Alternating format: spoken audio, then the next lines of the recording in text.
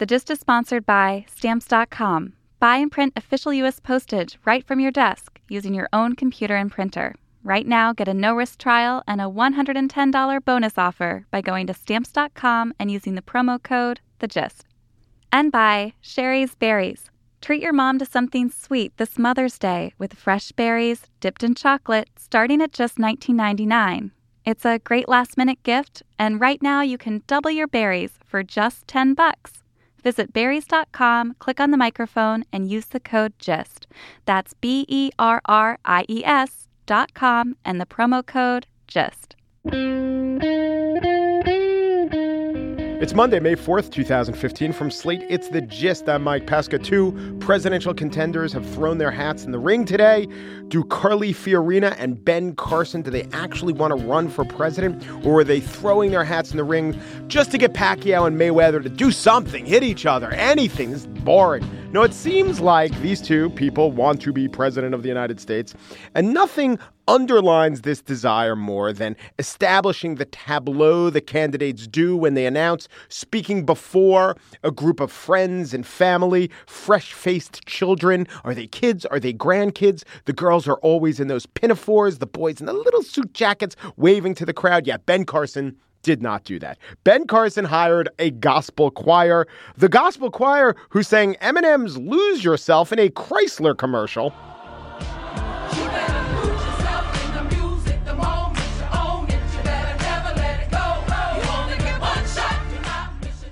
But for this, the presidential announcement, Ben Carson got the gospel choir to sing Eminem's Lose Yourself.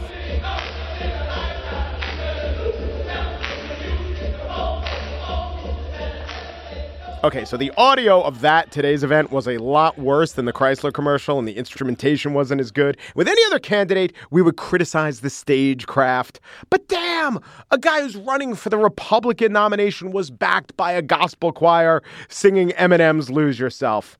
Not to be outdone, Bernie Sanders, and this shamefully did not get a lot of press coverage earlier in the week, was backed by a jug band doing an extensive cover version of side one of the Meat Puppets' Too High to Die.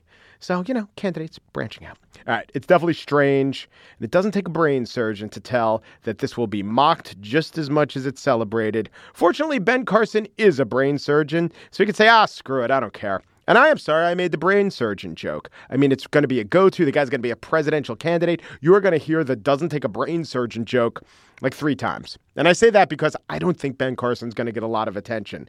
To wit, this was his official announcement in Detroit at the Music Hall. He actually broke the news on his local Florida TV station, WPEC TV, and he talked to the reporter. And there, high up on the top stories list, you will find famed neurosurgeon Ben Carson announces White House campaign. In fact, when I looked, that was the number 2 top story on the CBS affiliate site, right above, Democratic committee endorses Murphy for Rubio Senate seat. It was above Golden State Warriors star Stephen Curry wins NBA MVP. But Ben Carson, breaking the news and telling his local CBS affiliate he will be running for president, was topped on the list by puppy found abandoned on Jensen Beach Causeway.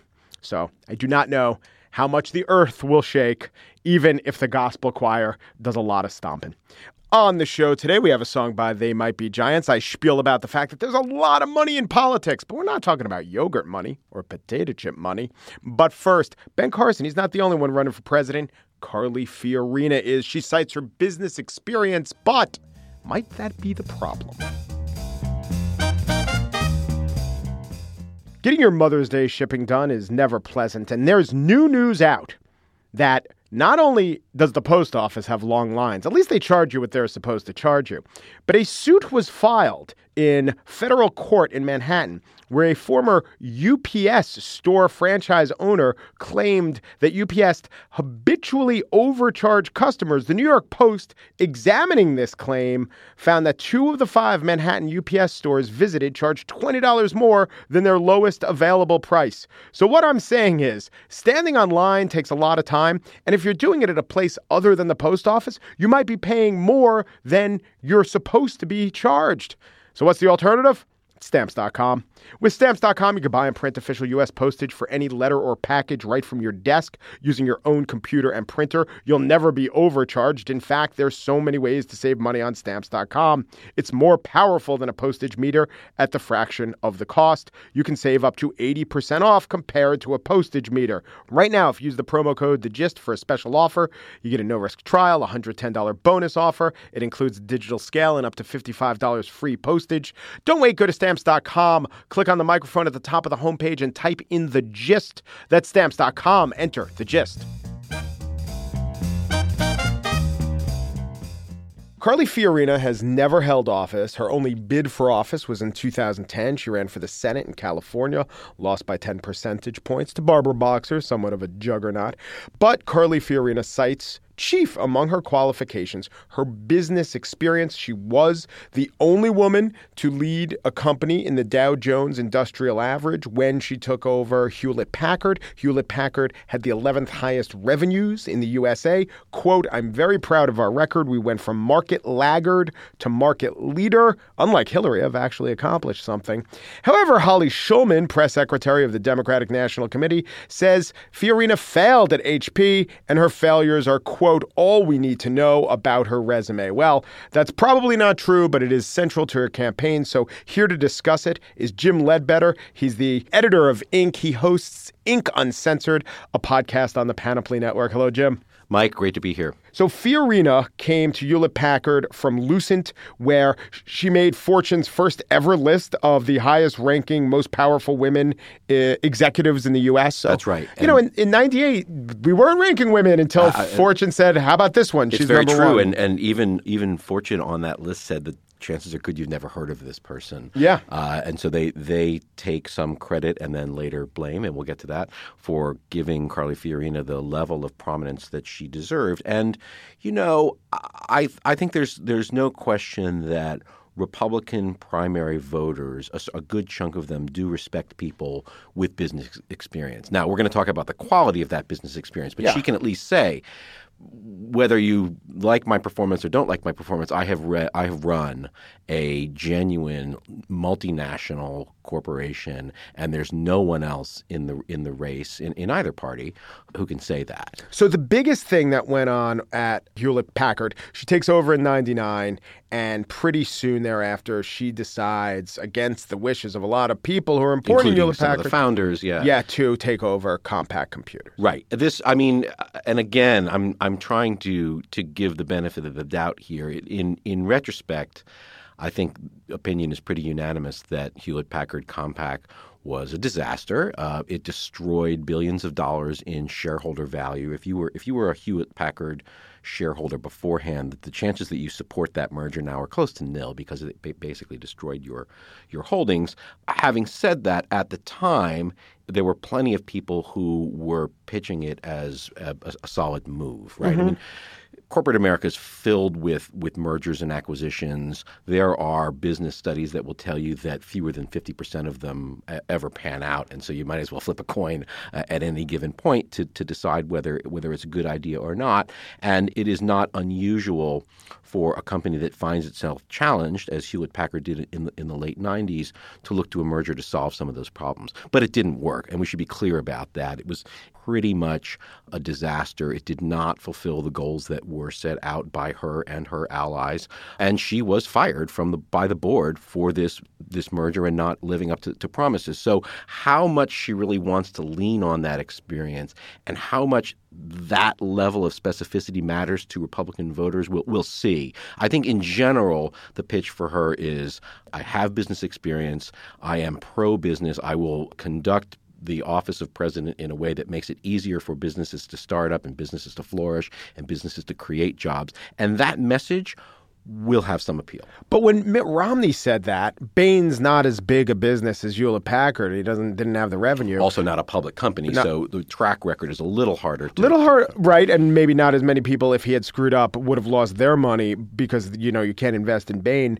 But he was widely described as extremely successful in business. And the debate there was maybe Bain's business isn't the sort of business you should be proud of. Right. But and if you want to be evaluated, going to be subject to those same, assuming this campaign goes forward, Hewlett-Packard is going to be subject to the same scrutiny. They laid off something like 30,000 people, under her tenure. And again, you'll have people in Republican primaries who say, hey, those 30,000 people, from a corporate bottom line point of view, they had to go. But other people will say, well, wait a minute, we're supposed to be creating jobs, not destroying them. Again, I think for most voters, these kinds of issues are sort of a wash. There is a small percentage of people who are paying really, really close attention and who would make their decisions based on whether she really did a good job or didn't. But most people will just go, okay, Hewlett-Packard, my printer works pretty good. I don't remember what Compaq was, but my printer works pretty good. I think a point is it's fair to evaluate the candidate based on some of their own claims, and her claims aren't necessarily even vague. I was one of the top dogs in a Fortune 500. It was things like I doubled revenues, but if you dig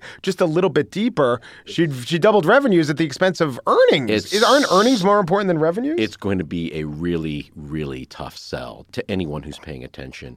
The stock performance of the company relative to the rest of the market, when she first got in, it was roughly tracking the rest of the market. And then after the Compaq merger, you see the stock begin to underperform. Because there was a huge run-up in Hewlett-Packard stock, but that was pre-internet bubble 2000. Well, and again, everybody, Pets.com was going up too. It doesn't mean it was a well-run company. Yeah. The point is not how the individual stock was doing, but how it was performing relative to the market. And it was holding its own up until around the time of the Compaq merger. And when it became clear that the Compaq merger was never going to deliver on the promises made for it, it begins to underperform, and rather seriously so.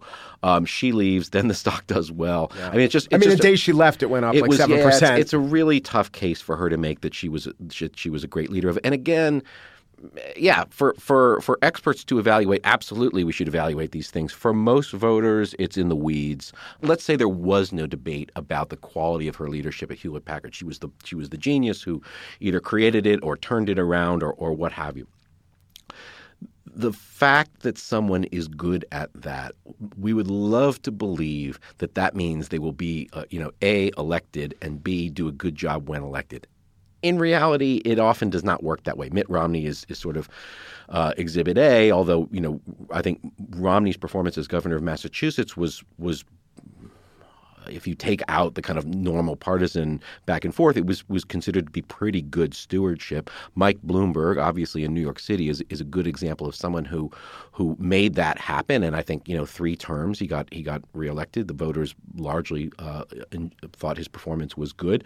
But for every Mike Bloomberg, there's a Ron Lauder, there's a Ross Perot. I mean, there are so many candidates who have tried to translate this idea of business experience, and politics really doesn't work that way. As you alluded to in your introduction, she had not a lot of trouble raising money in her California race against Barbara Boxer.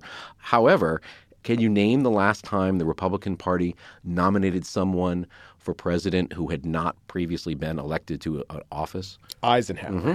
Was that it? Yeah. 1952, Dwight Eisenhower, well before I was born. And, I don't even think Carly Fiorina's fiercest supporters would say that she's Dwight Eisenhower. Plus, I don't even think Dwight Eisenhower today could get elected in today's Republican Party. It's a very, very tough sell, even on her own terms. So my inclination would be to say, let's take the business experiences necessary argument with a huge grain of salt. It seems that Carly Fiorina achieved a high status and certainly ran a large company. It's too much to say she ran it into the ground, but she was not a good steward of that company. She made a big gamble. Yeah, big gamble. And sometimes gambles don't pay off, but in retrospect, it seems like it was a foolish gamble to want to get more into the PC market than the printer market. Anyway, let's not get lost in the weeds of that. Yeah. Anything to be said just for the fact that she was qualified enough to be named to that position. She was a rock star, for 10 years and was exciting in that position. Yeah. Just the day in and day out of what you got to do in a company with that many employees means something. It does. It does. But it doesn't follow from that these are the people that I would bet on, if that's kind of what we're talking about, right? Well, chances of success versus if you pluck this person into the White House, might they do a decent job? Sure. Right. Sure. Compared to whom? Ben Carson?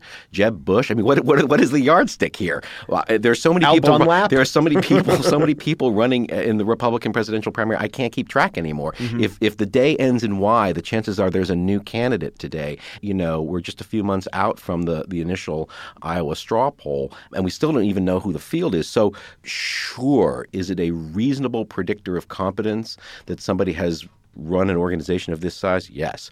I don't think she's a thoroughly implausible candidate, but it's a crowded field. It's very difficult to make your mark against political professionals, no matter how appealing that is to some voters.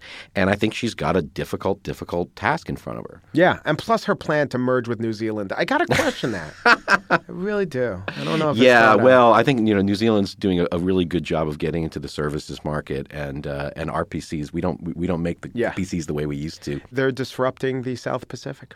Jim Ledbetter, editor of Inc. Listen to the Inc. podcast here on the Panoply Network. Thanks a lot, Jim. Thanks, Mike. Mother's Day is this weekend. It's Sunday. I'll be more specific. It's Sunday. So this is the last minute that we speak of. How do you thank your mother? Swizzles. Swizzles speak louder than words. What are swizzles? Freshly dipped berries with decorative swizzles. This Mother's Day, you know what to say in your heart. And here's how you say it out loud. A gift from Sherry's Berries, from my listeners only. Sherry's Berries is offering giant freshly dipped strawberries starting at $19.99. That's over a 40% savings. And you can double the berries for just $10 more, but you have to use my code GIST. It's a lot of berries at a little price. The berries come dipped in white milk and dark chocolate. Some of them have nuts, some of them don't. So they all have that nice swizzle. Actually, a few of them have that nice swizzle. It's hard to get the swizzle with the nuts. The nuts are just a nice nutty looking berry. The only way to get the amazing deal on freshly dipped strawberries starting at $19.99, including $10 for doubling your berries, is to go to BERRIES.com. Click on the microphone in the top right corner and type in the gist. Go to berries.com, click on the microphone, and enter my code, the gist. And now the spiel. We're not talking yogurt money.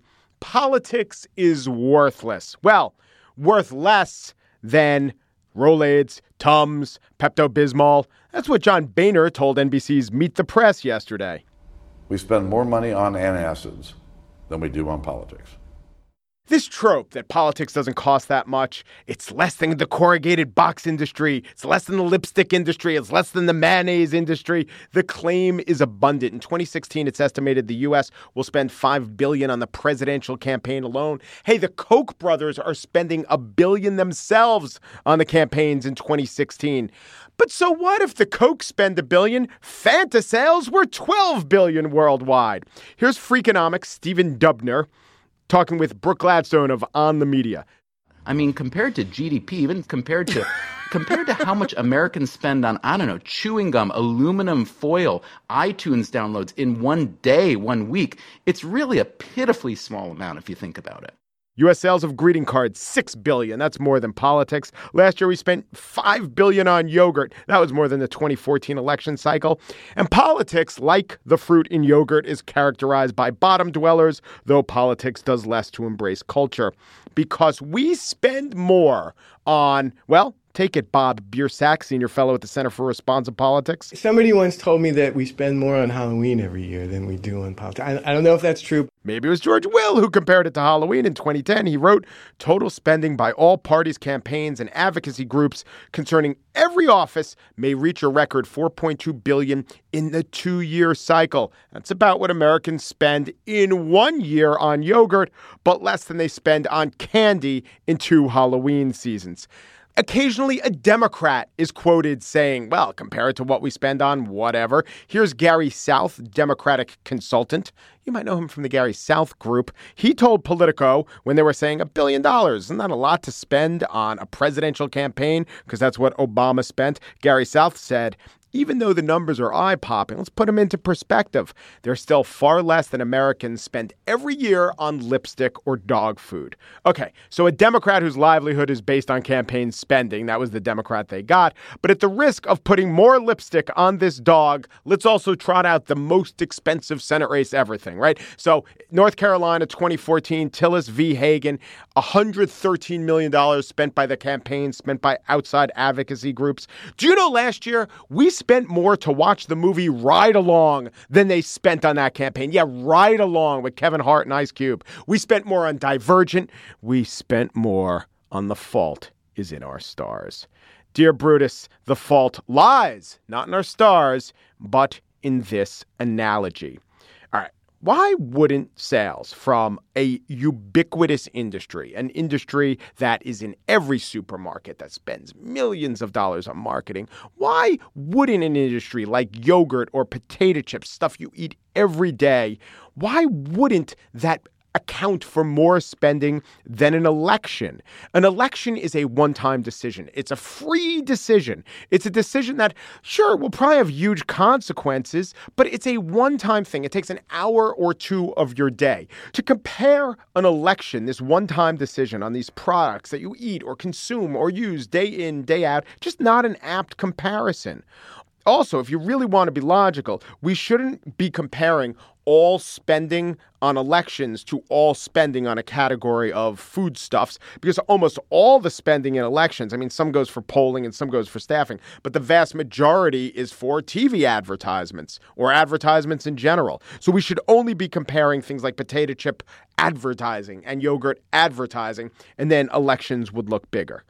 Also, isn't it weird that we're comparing the full-time job of the potato chip guy, like be he the Lay's Owl or the Frito Bandito? I mean, his job, his business is getting money. We know all these people wake up and they're into marketing or branding or selling you potato chips. A few actually raise the potatoes, but they're into how do I take this product and get money, get you to give me your money for this product. They're engaged in the exchange of money.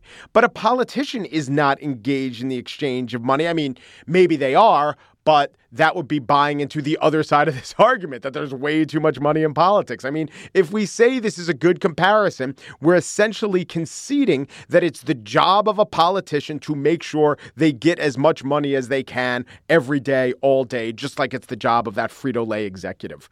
Chris Cizilla in the Washington Post, he tackled the issue. He talked about the comparison between this and things like the gun and ammo industry. Yes, we spend more on guns and ammo. He points out that if you look at who donated over $200, which is under $200, you don't have to file, it really came from only 600-something thousand people.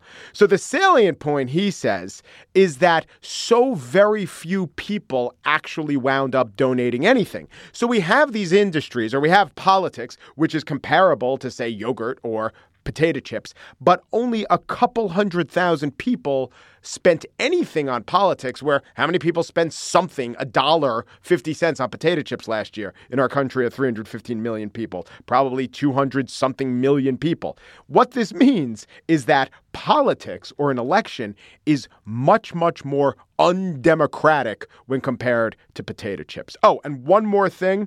That first statement that set me off, Boehner's antacid statement, it was wrong. Polly fact-checked it. In America, we spend about $2 billion on antacids. Our campaigns in the last cycle cost us $3.6 billion. I think that's a number high enough to cause some heartburn.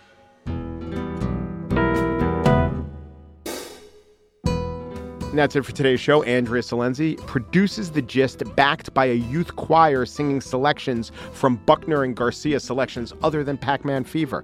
Gist managing producer Joel Meyer performs his daily tasks as backed by a bunch of Tuvan throat singers doing their version of the theme to The Fall Guy. Andy Bowers, executive producer, has assembled 50 musicians from throughout the world. They join up via GarageBand and they back him to the tune of the Trolley Song from Meet Me in St. Louis. They Might Be Giants do not resort to any of this. They back themselves up or front themselves, depending on how you look at it. And sure, every Monday they give us a free tune, a debut song. You can listen to this song by calling 844-387-9692. That's the number to dial a song. But every Monday there's a debut right here on The Gist that you will not hear. I'm the unknown stuntman. You will not hear clang, clang, clang, ding, ding, ding, zing, zing, zing went my heart. You will not hear anything like Going Berserk or Do the Donkey Kong. You will hear They Might Be Giants' newest song, Glean.